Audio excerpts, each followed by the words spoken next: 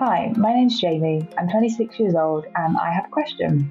I'm a huge advocate for young people to start saving into their pension as soon as possible. I've recently switched jobs and in my last role I was really proud to get my pension contribution up to 10%.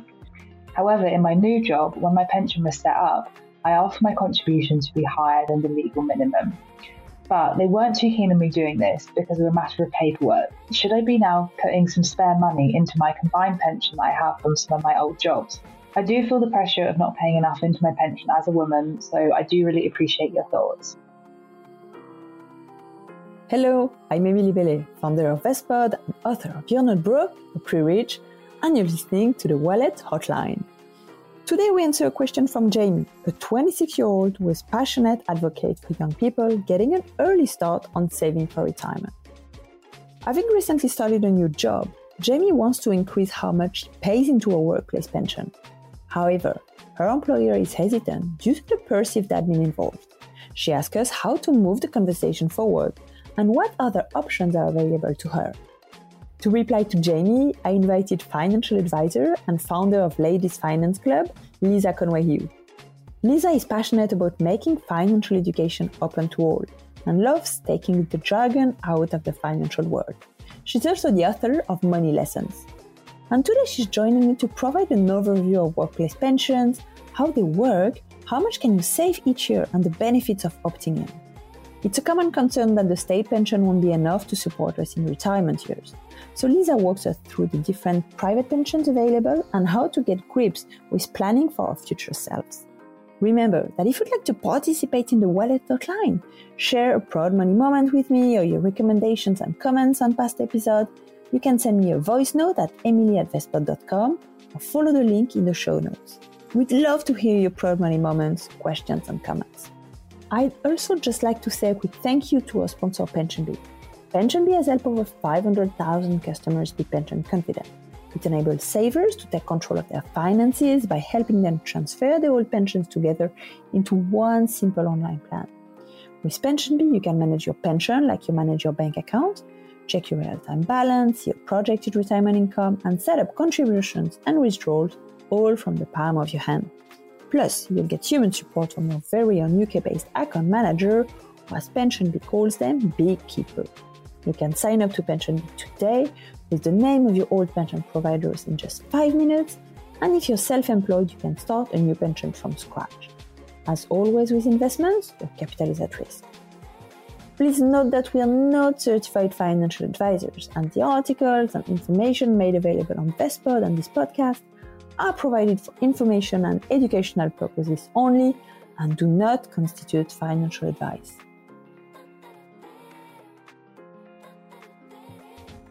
Hi, my name's Jamie. I'm 26 years old and I have a question. I'm a huge advocate for young people to start saving into their pension as soon as possible. I've recently switched jobs and in my last role I was really proud to get my pension contribution up to 10%. However, in my new job, when my pension was set up, I asked for my contribution to be higher than the legal minimum. But they weren't too keen on me doing this because of a matter of paperwork, saying it could be difficult to set up as most people do just contribute the minimum. Should I be now putting some spare money into my combined pension that I have from some of my old jobs? Or should I just go back to them and ask for them to increase my contribution? I do feel the pressure of not paying enough into my pension as a woman, so I do really appreciate your thoughts. Hi Lisa. Hello. How are you? Good, thank you. Thanks for asking me on. No, of course. I had a burning question for you. You know, it's the hotline episode today. And I was like, I want to talk about pensions. Who want to share? You want to share the mic with me and talk about, women and pension. And you've just heard this question from Jamie. She wants to increase her pension contribution, but her employer is saying, maybe not, like sort of procrastinating. And, we discussed that offline, but we're like, what? Sorry, we can do something for you.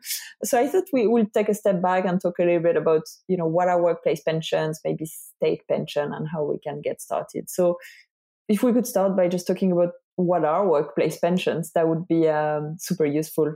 So I think in a few sentences, the things you need to know are the companies now have to pay into a pension. So you pay in, the government gives you some tax relief, and the employer also pays in.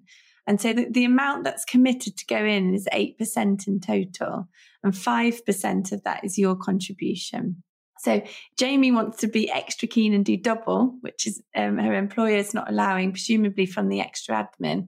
So normally employers are quite keen for you to pay in more and allow you to do that flexibly. And the idea really is you can take advantage of something called salary sacrifice. Shall I just explain what that means? Yes, please. Because I think that's something really important to understand. So salary sacrifice is a benefit that when you pay into pension, you get tax relief. So if you're a basic rate taxpayer, you will pay in 80 and the government pays in 20.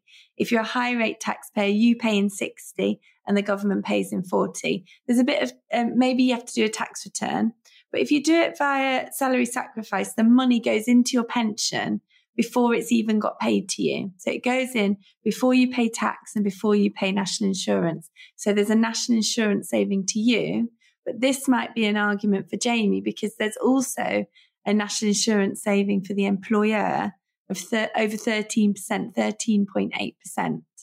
So if the employer is worried about the extra admin costs, they could save that just on the national insurance saving, or maybe on the national insurance saving. Yeah, so it's a benefit for both of them. And I think, Jamie is right. I mean, whether you save, using your sort of pension wrapper or, a stocks and share ISA, or there's other ways to save for your future, but very important to invest, because the money you have in your pension is going to be invested in the stock market, in a collection of different funds.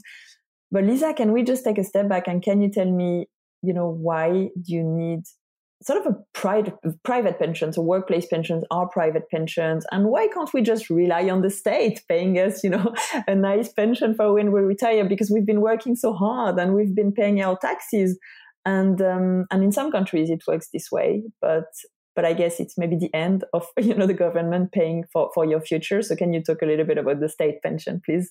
Yeah, so the state pension at the moment, you need to have done 35 years of national insurance contributions to get the full state pension. And rounding numbers up, it's about £9,000 a year. And it's taxable if you're in a tax bracket that should be. So it's not going to get you a great deal. It depends on what lifestyle you want. But also worryingly, the FT did an article this weekend just gone where they interviewed people in their 20s, and half of 20-year-olds don't think the state pension is going to be there anymore by the time that they get there. And I almost feel that now. I'm 40 and I worry, will it really be there? Is it sustainable? Especially at its current rate. So in my mind, I pretend I'm not getting it. I plan as if I'm not. And then that will be some really nice holidays if I do get it. Yeah, it's your little top up, but we should really think this way. Like I have my, strong pot, which is my private pension. And then if I get my state pension, it's good. Coming back to workplace pensions, what are the main rules? Because Jamie wants to increase, obviously, her contribution. So what are the, the maximum amount of money you can save in a year or in a lifetime? And do you think these are going to change, in the future? Because at the moment, the government has been, quite generous with workplace pensions. So the rules, let's start with the rules. So you can pay in £40,000 a year gross between you and your employer and the tax relief.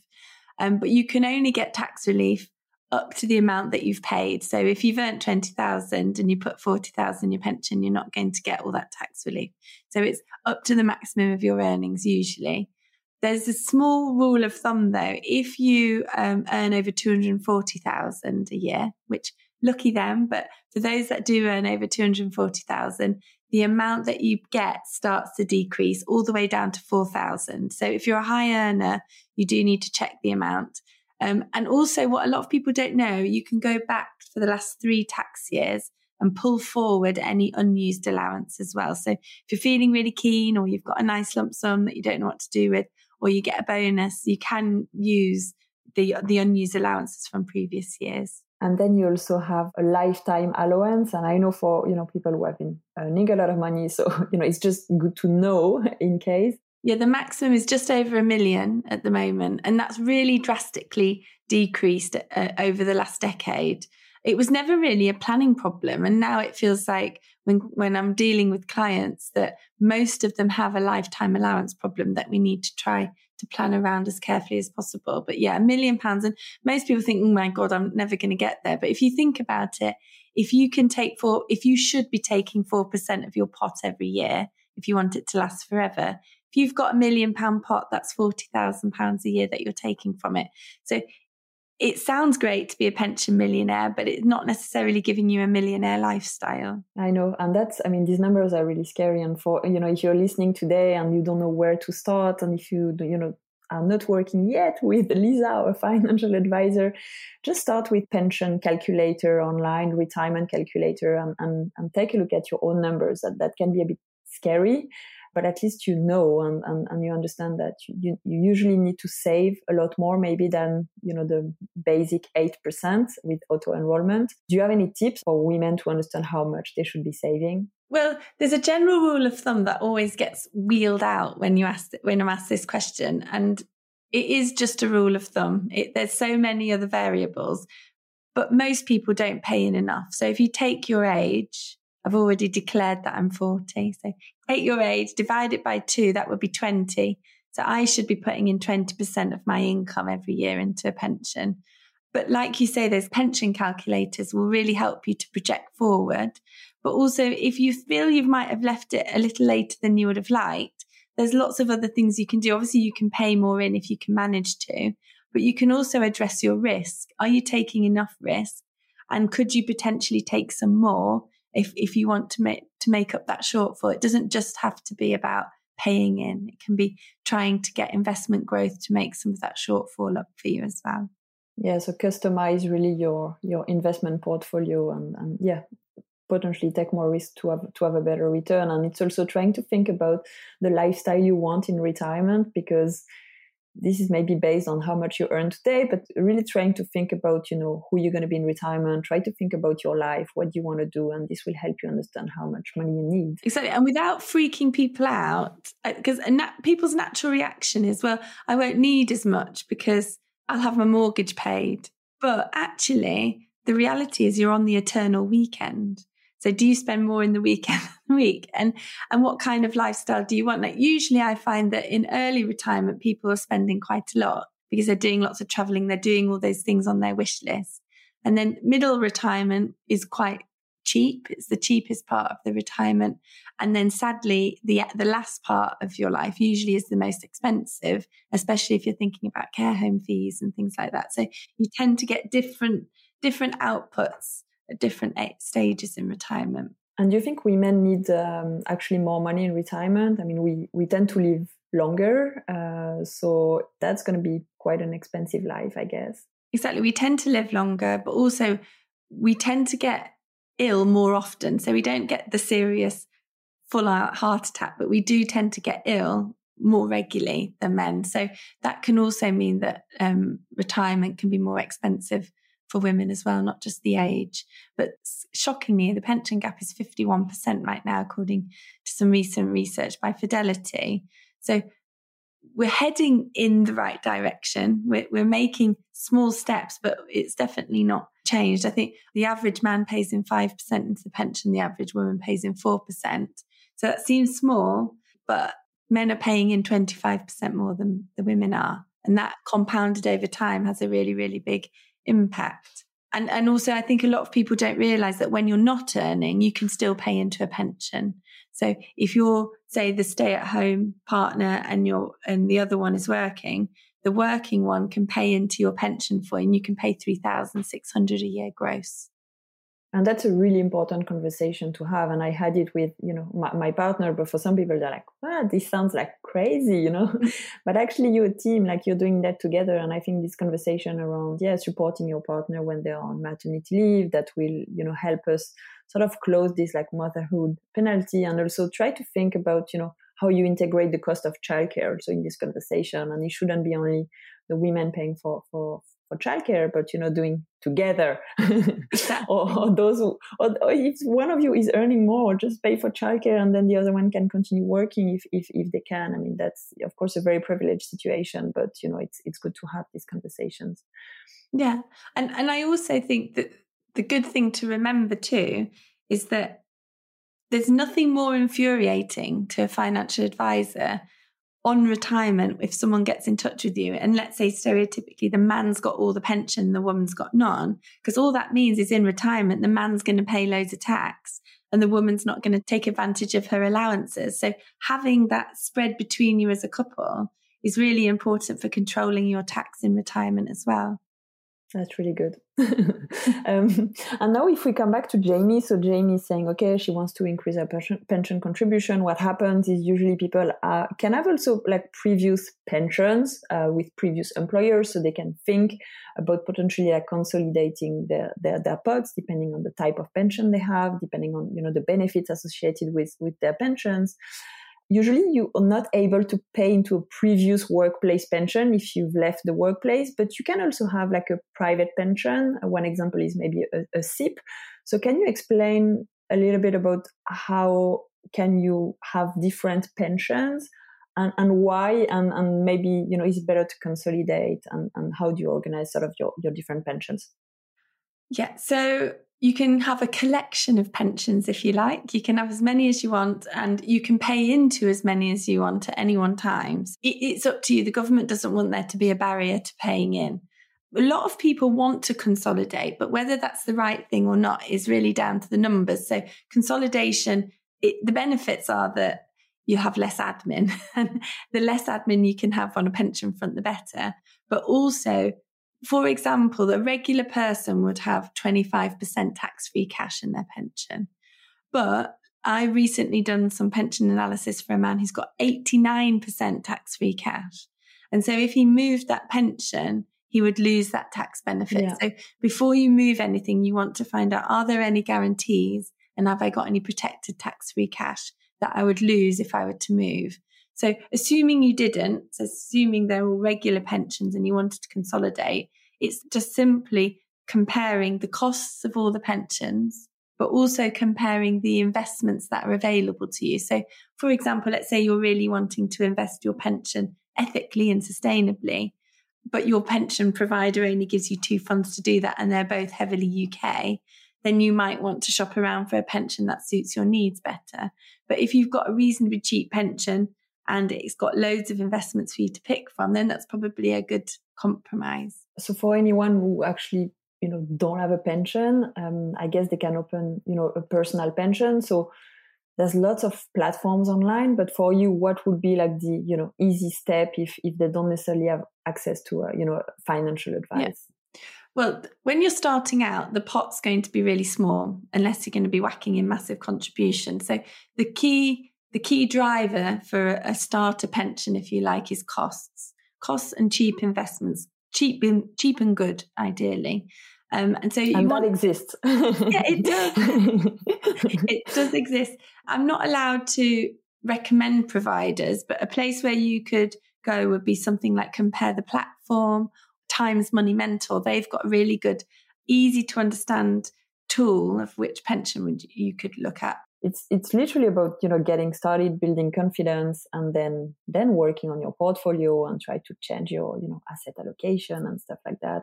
Exactly. You don't need to be a pensions expert to start one. Start one, let them do the hard work for you. And then if you are interested, you can then start to invest on your own once you've got it going. But most pension providers will have a let us do it for you option. And you can just click on that. They'll be the investments that you're in. And then you can learn through what they're doing. And eventually, if you want to, take over. Yeah, and I think it's a great way. I mean, you could have a workplace pension, but you could also have like a more personal pension, DIY pension, if you want to, sort of start researching your investment, if you want to buy, some single stocks, if you want to take more risk, maybe you can do that also. And that's one way to also diversify your investments. Just for Jamie, who's going to have this conversation with her employer about, increasing her contribution, if you have a few tips on, how to take the conversation and start the conversation and maybe who she should speak to, maybe HR or... Yeah, I would speak to HR to start with, because the reason they're not doing it is presumably the admin, but the payroll can automate that. Surely it's just a change in the system once that then automates that. I would speak to HR. I would mention the employer national savings that they would be making. But also, I think if anybody listening is an employer, it's our responsibility. Our employees are our responsibility. We've got to give them, I think morally, we should be giving our staff the best pensions possible and therefore being able to contribute. So is this an indication of the wider culture at that company? And also when you talk to your employer, it's worth checking that they may be matching your contributions. Is this something that you often see, and how does it work? So everybody has to do that 5+3. But then you do see some very, very generous pension schemes out there. I've had a lady on a call this morning where whatever percentage she puts in, they'll match. And so up to a maximum of 10. Exactly. And so she puts in 10%. They're going to put in 10% for her.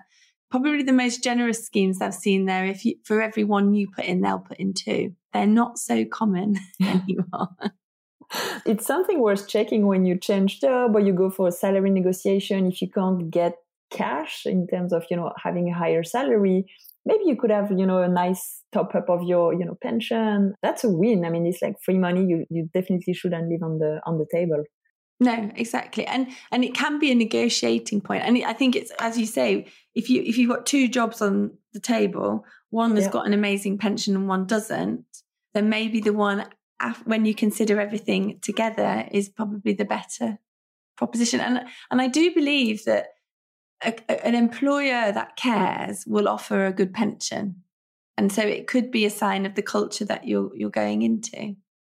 I agree with you. Just like salary negotiation, when you can't get what you want, maybe it's, wondering, is it the right place for me? And lastly, once you have your pension and, you already have your workplace pension, you think you're okay, you know how much you're putting, into your pension every month. I think the next step is actually, opening this pension box and started to look at, what's inside, how much, what are the fees? Am I in a default fund?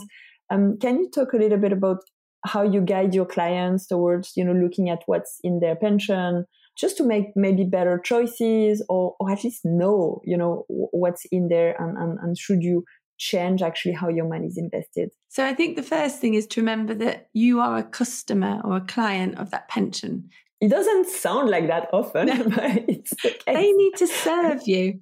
And so if you ring up and they're not helpful, you don't get the right person, put the phone down and ring up again and demand that you are looked after properly. So that's the first thing. Get the positioning right. They're there for you. And then next, I think it's the first job I would ring up and say, what investment am I in? What's the name of it? Can you email me the key fact sheet? And can you send me a list of all the investments that I could possibly be in? And that they should be able to email that to you. It shouldn't be a big task. And then you can use a website, for example, something like trustnet.com, and put in the name of the investment that you're in. And on Trustnet, there's so much information on there. But the thing you want to really look at is this graph. There's a graph with 2 lines on it. One of them's you, and one of them's the average. And so quick acid test is, am I above average or am I below average? It doesn't necessarily mean if you're below average, you need to jump ship and freak out, but it gives you an idea of where you are. It's a feeler of whether you need to change or not. And if you have your personal pension, how do you get started? So for me, we talked briefly about, the robo-advisors, the platforms, and maybe some ready-made portfolios. Also, some platforms offer that. Do you think it's, a good way to get started? Because it can be a bit overwhelming to go and pick your own fund. So I know you could spend 2 hours on talking about how to start investing, but, maybe just a few pointers for women. And then, you can join a workshop, you can listen to longer podcasts, read our books, but just today, a few maybe closing remarks around investing. I think you've got 2 decisions. It's where are you going to buy your investments? So which is going to be the platform? And there are comparison tools out there to help you. And then the next one is, what risk are you going to take? And generally, the higher the risk you take, the better the returns over the medium to long term. So if you've got a long time to go until retirement, then take as much risk as you feel comfortable with. And at the beginning, if you haven't done it before and you don't know what to do, just let them do it for you. They are the professionals. I know a lot of women that get in touch with me. The reason they don't invest is because they want to know the whole picture, before they do it. So there is an element of taking a leap of faith into these companies to do it for you. But maybe you could say, right, for the first year, I'm just going to get stuck in and let them do it. And on the side, I'm going to do like a fantasy football league of investments where I'm seeing, can I actually do this myself, and seeing what I learn. There's not going to be a downside because you're not going to lose any money because it is a fantasy.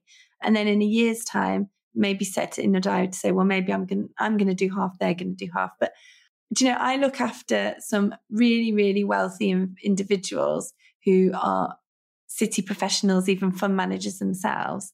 And I would be reluctant to let them do it themselves, because usually in your own time, you don't have as much time and you're more emotionally invested. So unless you're really good at it, just let the pros do it. Yeah, I agree with you. And also, like, when we look at all the recent research around women investors, women make great investors. And one of the reasons is, of course, researching your investments and stuff, but it's not over trading and not letting your emotions take over, because it's very exciting, but it can be also a bit stressful. Lisa, do you have a last word for women investors and women who are thinking about pensions, maybe a bit worried about starting too late, or should I start, should I not, is it the right time? So to help them really get started today. It's never too late, because anything you can do will improve your situation. So it's never too late. And I think it's about what you alluded to, that when we do it, we're brilliant at it. So just do it. Lisa, thank you so much. Can you tell me what you're working on? You're obviously like advising high net worth clients, but where can we find you, and how can we work with you? Yeah, so I'm by day, I'm a financial advisor for a company called Westminster Wealth, and then on the side, I'm really, really passionate about making sure that anybody, no matter how much money they've got, can get a financial education. So I've been blogging and writing about money for about 10 years as Miss Lolly. So you can find me on Instagram as Miss Lolly Money. And then recently I've set up the Ladies Finance Club, which is just a place to get some information so that you can start learning. It's a great place, and people should also read your book, and you can find all the links in the show notes. Lisa, thank you so much for joining me today. Thank you. And can't wait to have another money chat with you. Speak soon. Thank you so much for listening to the Hotline in the Wallet today. Please share with a friend and subscribe, or leave a review on Apple Podcast. Also, don't forget to send me your proud money moments, questions and comments via our hotline at emily@vestpod.com. Speak to you next week.